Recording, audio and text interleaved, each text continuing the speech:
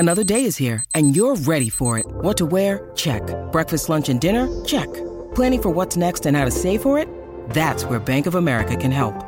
For your financial to-dos, Bank of America has experts ready to help get you closer to your goals.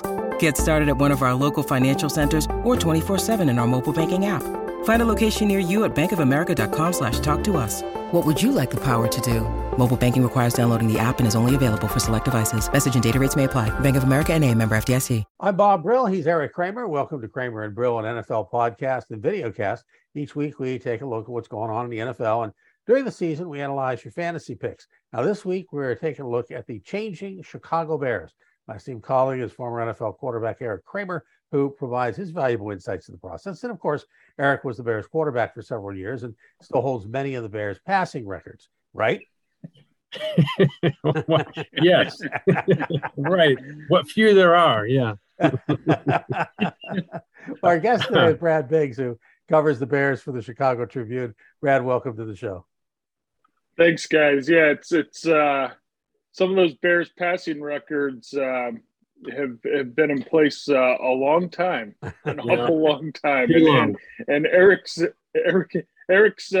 the ones he doesn't hold, he's got good standing in a lot of those categories. Well, it was a couple of years ago when Trubisky was drafted, I asked him, I said, so when he breaks your passing records, are you going to go back and be there for the game that he breaks them? And I forget exactly what he said, but it was like, yeah, only if he buys me dinner and a ticket. So, and of course, that never happened. So, Yeah. Well, I just, me personally, I don't know about you, Brad, but I just think that what's going on now, it's kind of quietly, to me anyway, it's kind of a quiet foundation building. Nothing exciting to me has happened so far in terms of any big splash moves, but I like the foundation that the Bears have decided to build here and giving what seems to be Ryan Poles some autonomy. And Coach Eberflus has, got a very good reputation in terms of being a defensive-minded coach. And I just think what they've done in so far, kind of quietly building for the future, dropping some heavy contracts, and drafting for the foundation of the team, not necessarily star power at this point. I think they've all been good moves. Yeah, it's a process, Eric, and I think people who are looking for immediate returns and maybe signs of progress in the win-loss column are probably looking at the wrong thing. I mean, it's going to take time. When you have a new regime come in place and they're going to completely kind of rebuild the roster, I think you're talking about an 18-month process, and that's a clock that starts when the new regime comes on board, right? But I think the roster, when they kick off the 2023 season, is going to look dramatically different than the one that this group inherited back in January. They've already made a slew of moves, right? And they were short on draft capital when they got started. They did not have a first-round draft pick. So I think you've seen a change on defense, like you said, in terms of dropping some really big contracts with some shifts made toward a new scheme, going from a 34 to this sort of Tampa 2-based defense. It's going to require different personnel at a number of positions. You've seen them overhaul some positions on the offense, and that's only going to continue. People talk about, well, when's the roster going to be set? The idea that a roster's set in the NFL is that's fantasy land. They are constantly evaluating, constantly looking for other pieces, parts that could come in, guys that could be camp bodies, guys that could challenge for a spot on the back half of the roster, guys that they believe can be developed over a period of time. So they've got some younger players now. They had one of the very oldest rosters in the league last year. It's going to be significantly younger this season. And they brought in so many new guys. Not all these guys are going to hit, right? Half of them aren't going to hit. But boy, if they can get some of these guys that are signed on 1 and 2 year deals to play well, you're going to look at them and you're going to say, hey, this could be a piece for the future. And when I say the future, you're talking 23, 24, maybe 25. And so it's just going to take some time. I think it's going to require a bit of patience and certainly some luck. You're going to need to stay healthy. You're going to need to see, and this isn't luck, but you're going to need to see the quarterback make some advancements, a quarterback that they inherited, that they feel pretty good about right now, but a guy that hasn't played for them in the new system, that the coordinator that's gotten high marks from people that have worked with him before, Luke Getsy, is going to have his hands on. Well, the Bears have always been known as a dominant defensive team, maybe not so much last year, but they went right in the draft the first couple of picks on defensive players. And from what I'm hearing you say, it seems to be that they are they starting with the defense and building that first because defense wins championships or whatever the scheme. Doing that first and then letting the offense come together on its own. Yeah, I mean, they had needs across the board. They had some real needs in the secondary. They were very thin at corner last year, and you've got a defensive-minded head coach. So as much as you want to build around the quarterback, I think you've got to give the defensive head coach some players, some foundational pieces that he can feel good about. So they go with a corner, Kyler Gordon, with their first pick in round 2, and then they come back later in round 2 with Jaquan Brisker, a safety out of Penn State, who I think could be a good player. The Bears have had – I've been covering them for more than 20 years now. They've had an awful lot of success with young drafted safeties, and Brisker's the highest drafted safety they've had since Daniel Manning. You got to go all the way back to 2006 for that. And they were poor as a pass defense last season, despite being in the top, I want to say 3 or 5, certainly in the top 5 in sacks last year. You look at that sack production and you're like, this is really good, but it didn't necessarily translate into consistent pass defense. So they upgrade themselves in the secondary with a couple of draft picks. I think they had hoped to do more on the offensive line. Ryan Poles talked about that, kind of getting that right when he was hired. They threw volume at it though, guys. 4 day 3 draft picks on the offensive line. So guys that were round 5 or later, and you're kind of getting lottery tickets. That's sort of what I described late round picks on the offensive line as. You're hoping as you scratch those suckers off, you got 1 or 2 that you can take back to the convenience store and collect some cash, right? So if they can get a couple of those guys to pan out, that would help them out. Again, I think that's down the road, although they've had one rookie 5th-round pick, Braxton Jones, left tackle out of Southern Utah. So he's coming from a lower level. He spent about half of the offseason program with the first team at left tackle. As everyone knows out there, you really can't evaluate offensive line play until the pads go on. So that's going to be a storyline worth tracking when training camp starts in late July.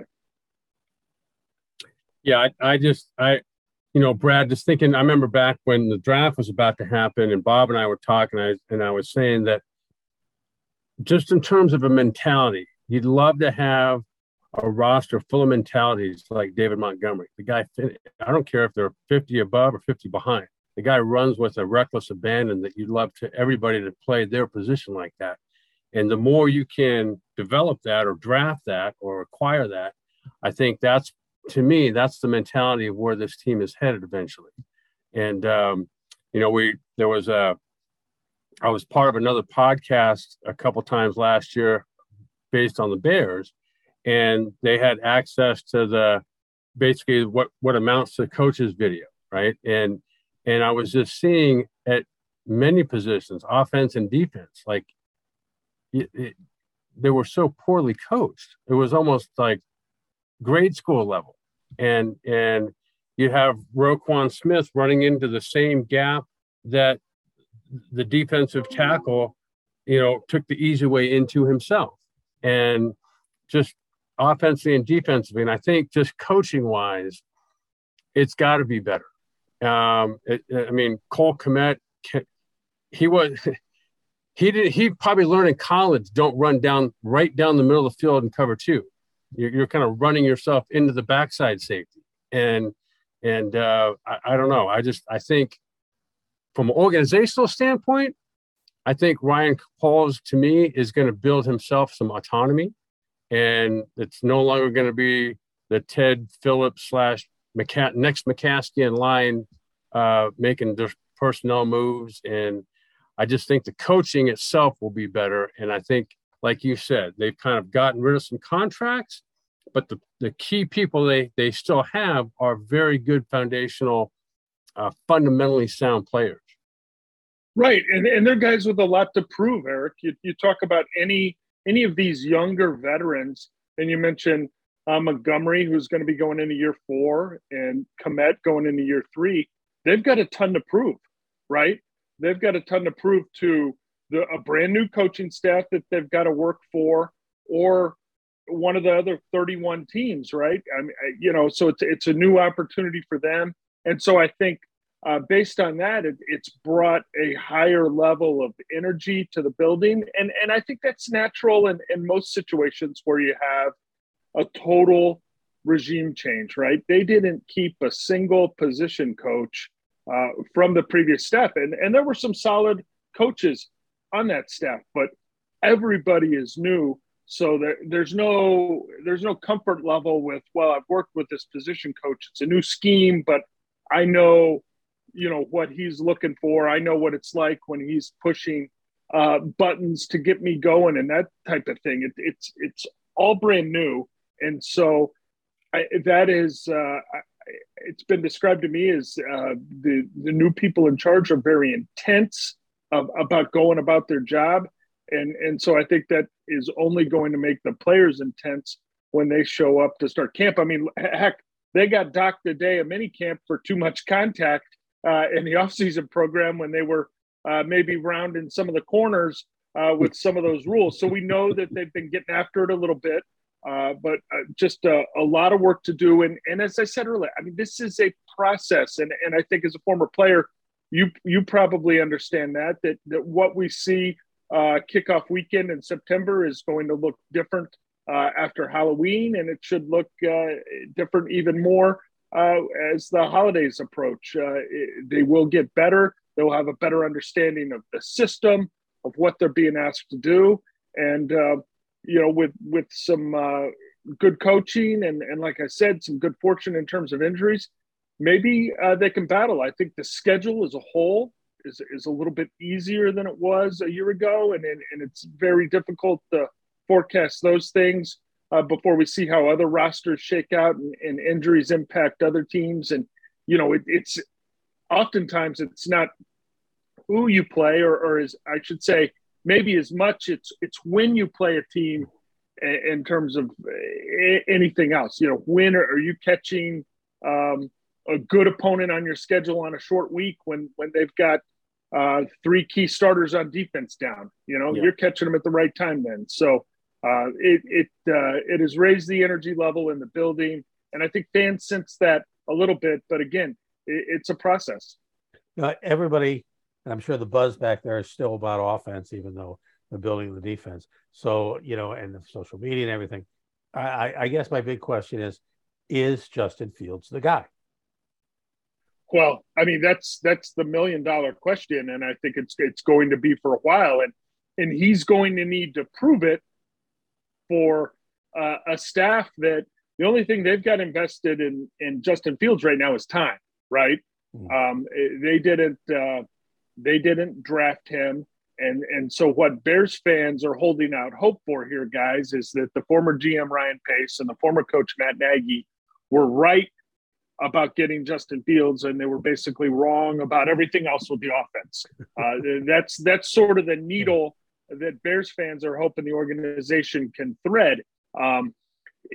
They've talked about trying to play to his strengths and that type of thing. Luke Getsy comes from the Green Bay Packers, and I think he's probably smart enough to know that he can't do everything with Justin Fields that the Packers do on a week in and week out basis with Aaron Rodgers, right? I mean, to compare Fields or any other year two quarterback to Aaron Rodgers would be a massive mistake. But you find what he does well. I think you take advantage of his unique athletic traits, and you hope that some of these wide receivers that people don't know a ton about can take a step forward and help him out. Darnell Mooney went for 1,000 yards last season.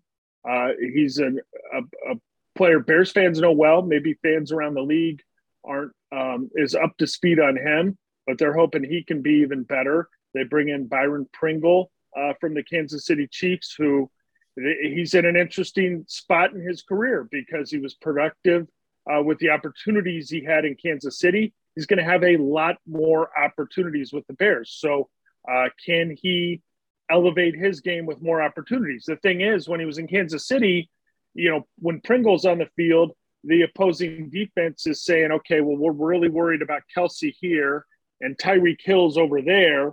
And so we're concerned about them. And so Pringle's not getting the top coverage on every snap.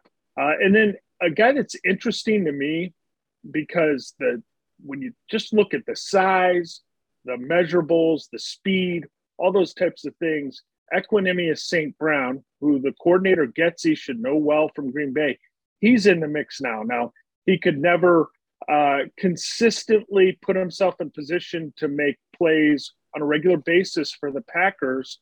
Part of that is a super demanding veteran quarterback. Part of that was St. Brown wasn't healthy all the time. But, boy, you look at him, he's tall. He's got a huge catch radius. He can fly down the field. Like I said, he's one of those unknown guys on a one-year contract where if it works out, you're saying, hey, they've got something here. If not, you move on and you haven't really lost anything. But he's interesting. And then Velus Jones, the third-round pick from Tennessee, is just, with shorts on and the spring guys, he looks ultra dynamic with the combination of speed, ability to move laterally, to cut, those types of things. He should be a dangerous return man from the get-go. And then it's just kind of feeding him stuff on offense. You don't want to put too much on his plate. I'm sure Eric's seen this. I've certainly seen this. You get some wide receivers, and it's changed a little bit. I think it's become a little bit easier for them to get into the league. But 10, 20 years ago, maybe when Eric played, that transition that those college wide receivers had to make to the NFL was really a challenging one. And I think when coaches and teams asked rookies at that position to do too much right away, they just overloaded them with information and they were kind of paralyzed. You never saw them play fast. You're like, wait a minute, this guy was 4.4, 4.3. It doesn't look like he's playing fast. And I think it's because they were thinking too much. It's gotten a little bit easier for guys at those positions. But I think with Velus in particular, give him a little bit, let him master that, let him show, okay, he can do this and he can do it well. Then give him a little bit more and just keep feeding him more as he sort of digests what you're putting on his plate. But he will be an interesting skill position player for Justin Fields to keep an eye on. Yeah, I think this is, Brad, I started coaching high school football. It's the third time I've done it now. It's only been 3 seasons in total. But I started coaching quarterbacks this year at a school, and I was talking to the offensive coordinator when I first met him. And I said, what you really want is a fundamental – you want to build some fundamentals within all the players within a fundamental system. And if you go about things in a slowed down process as much as possible and build from there, it's amazing what you can put together in a short amount of time. I know this is the NFL, and I know, but they're no different. The learning curve is no different for them than it is anyone else. And when you're talking about receivers, it's not about speed as much as it is about footwork and body posture and taking your time with getting off releases. You could be 4-2, but not know how to take your time at the line of scrimmage. And you can't get off a jam. And I see it with high school players. If you can slow it all down, then all of a sudden in a week, all of a sudden things look better. And same with quarterbacks. And just learning how to read coverages and getting your body posture correctly in line with your feet, having your feet and eyes move through the progression. It sounds simple enough, but it's something you do have to practice a bunch. And to me, I saw Justin Fields last year in the preseason games do things I didn't think he would necessarily do that early. So I think, to me, if you get the pieces around him, meaning the offensive line, and you get that fundamental system, which I don't know what offense they're running, but I imagine since Getsy's come from the Packers, it's a pretty much West Coast offense-based system. And there's no better, like pretty much everyone is now, and there's no better system to me than that one. And I think over time that will play itself out. And as you said, you have contracts, you have drafts to deal with, but I think the fundamentals of the game still are the fundamentals of the game. And the more people that you have offensive line, just speaking offensively, if they can execute their fundamentals and the system itself is fundamentally sound, you got a pretty good combination there. Yeah. And they've got questions on the offensive line, and hopefully they will find positive answers during training camp and preseason. But you look at left tackle as a question mark right now. Right guard is a bit of a question. And then I think the left tackle decision will influence the decision they ultimately make at right tackle. So you're talking about 60% of the offensive line. You're not sure exactly who's going to be where yet. So you get to whatever it is now, day 3, day 4 camp, when they put those pads on. It's going to be interesting to keep an eye on that group, who's with what unit on this day and how often they rotate them. And they won't make a decision by August 1, and they might not have one by August 21. But they ought to be, if they're not close to answers by August 21, then you might be in for a long season. We have tremendous fun with St. Brown last year when he was playing. I mean, it was like every week he was just going off. Once he hit a stride, it was like, and we just had great fun with the guy's name, first of all. I was like, how did you pronounce it? Figured out how to spell the first. I've got the first name down now. Like I the first 20 times I wrote it, I'd have to Google to make sure I spelled it. Now I feel confident, like I can type it out and not have to look it up. So or you just, and if you're on the radio, you just call him St. Brown or ESB. There you go. Oh, like Odell Beckham. OBJ, right? Yeah. Well, they finished 6 wins last year, 3rd in a division. 3 of the 4 teams were under 500. Green Bay was the only team over 500. You look at starting out this season, where do you see them? Are they going to improve on 6 wins? Are they going to get to 8? Or you think they're still right around 6? I mean, if I had to put a number on it right now, I'd say 6 sounds about right to me. Can they be better than that? Sure. If Getsy and Justin Fields kind of have a synergy that they can grow off of, if some of these receivers end up being better than, you take a look at some of these rankings, NFL wide receiver groups, the Bears are going to be in the bottom 4 probably, no matter who's putting together a list. If these guys can prove to be better than that, if the defense can, step up, could they get to 8-9? Sure. Again, I look at the teams they're playing, and I look at the opponent quarterbacks they have to face, because so much of this is a quarterback-driven league, right? And they had to go through a gauntlet of elite quarterbacks a year ago, and there are some on the schedule this season. Obviously, they're going to play the guy in Green Bay, Aaron Rodgers, twice a year. Everybody knows that. Yeah. Josh Allen is on the list this year. He's supremely talented. That is a high octane offense that Buffalo has, but there aren't as many Pro Bowl caliber quarterbacks that they have to face this year. So if they can make some gains offensively, if they can answer the questions that they have on the offensive line, sure, they could be better than 6. Are they going to challenge into late January? I think that would be a stunner to most people who follow this team closely. But right now I would say 6 is about right. But I sure as heck wouldn't put a ceiling at 6 or 7 because there's just so much unknown with a completely new staff and very much a younger roster than they had in place a year ago.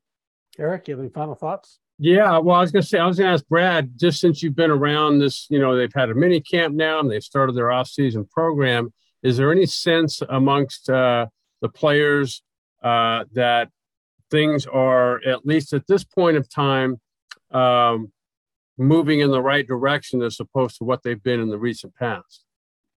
Yeah, I think so. I think so because I think, number one, players realized before the end of last year that major change was going to be coming. Okay, so they're looking forward to that because they want to be better. They want to be part of something that is stronger and more successful. So the new people come in.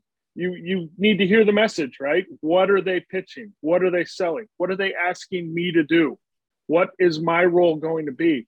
And again, that intensity that the coaching staff, the front office has had through the building, I think that's already trickled down to the locker room, to the roster. So, yeah, I think there's buy-in.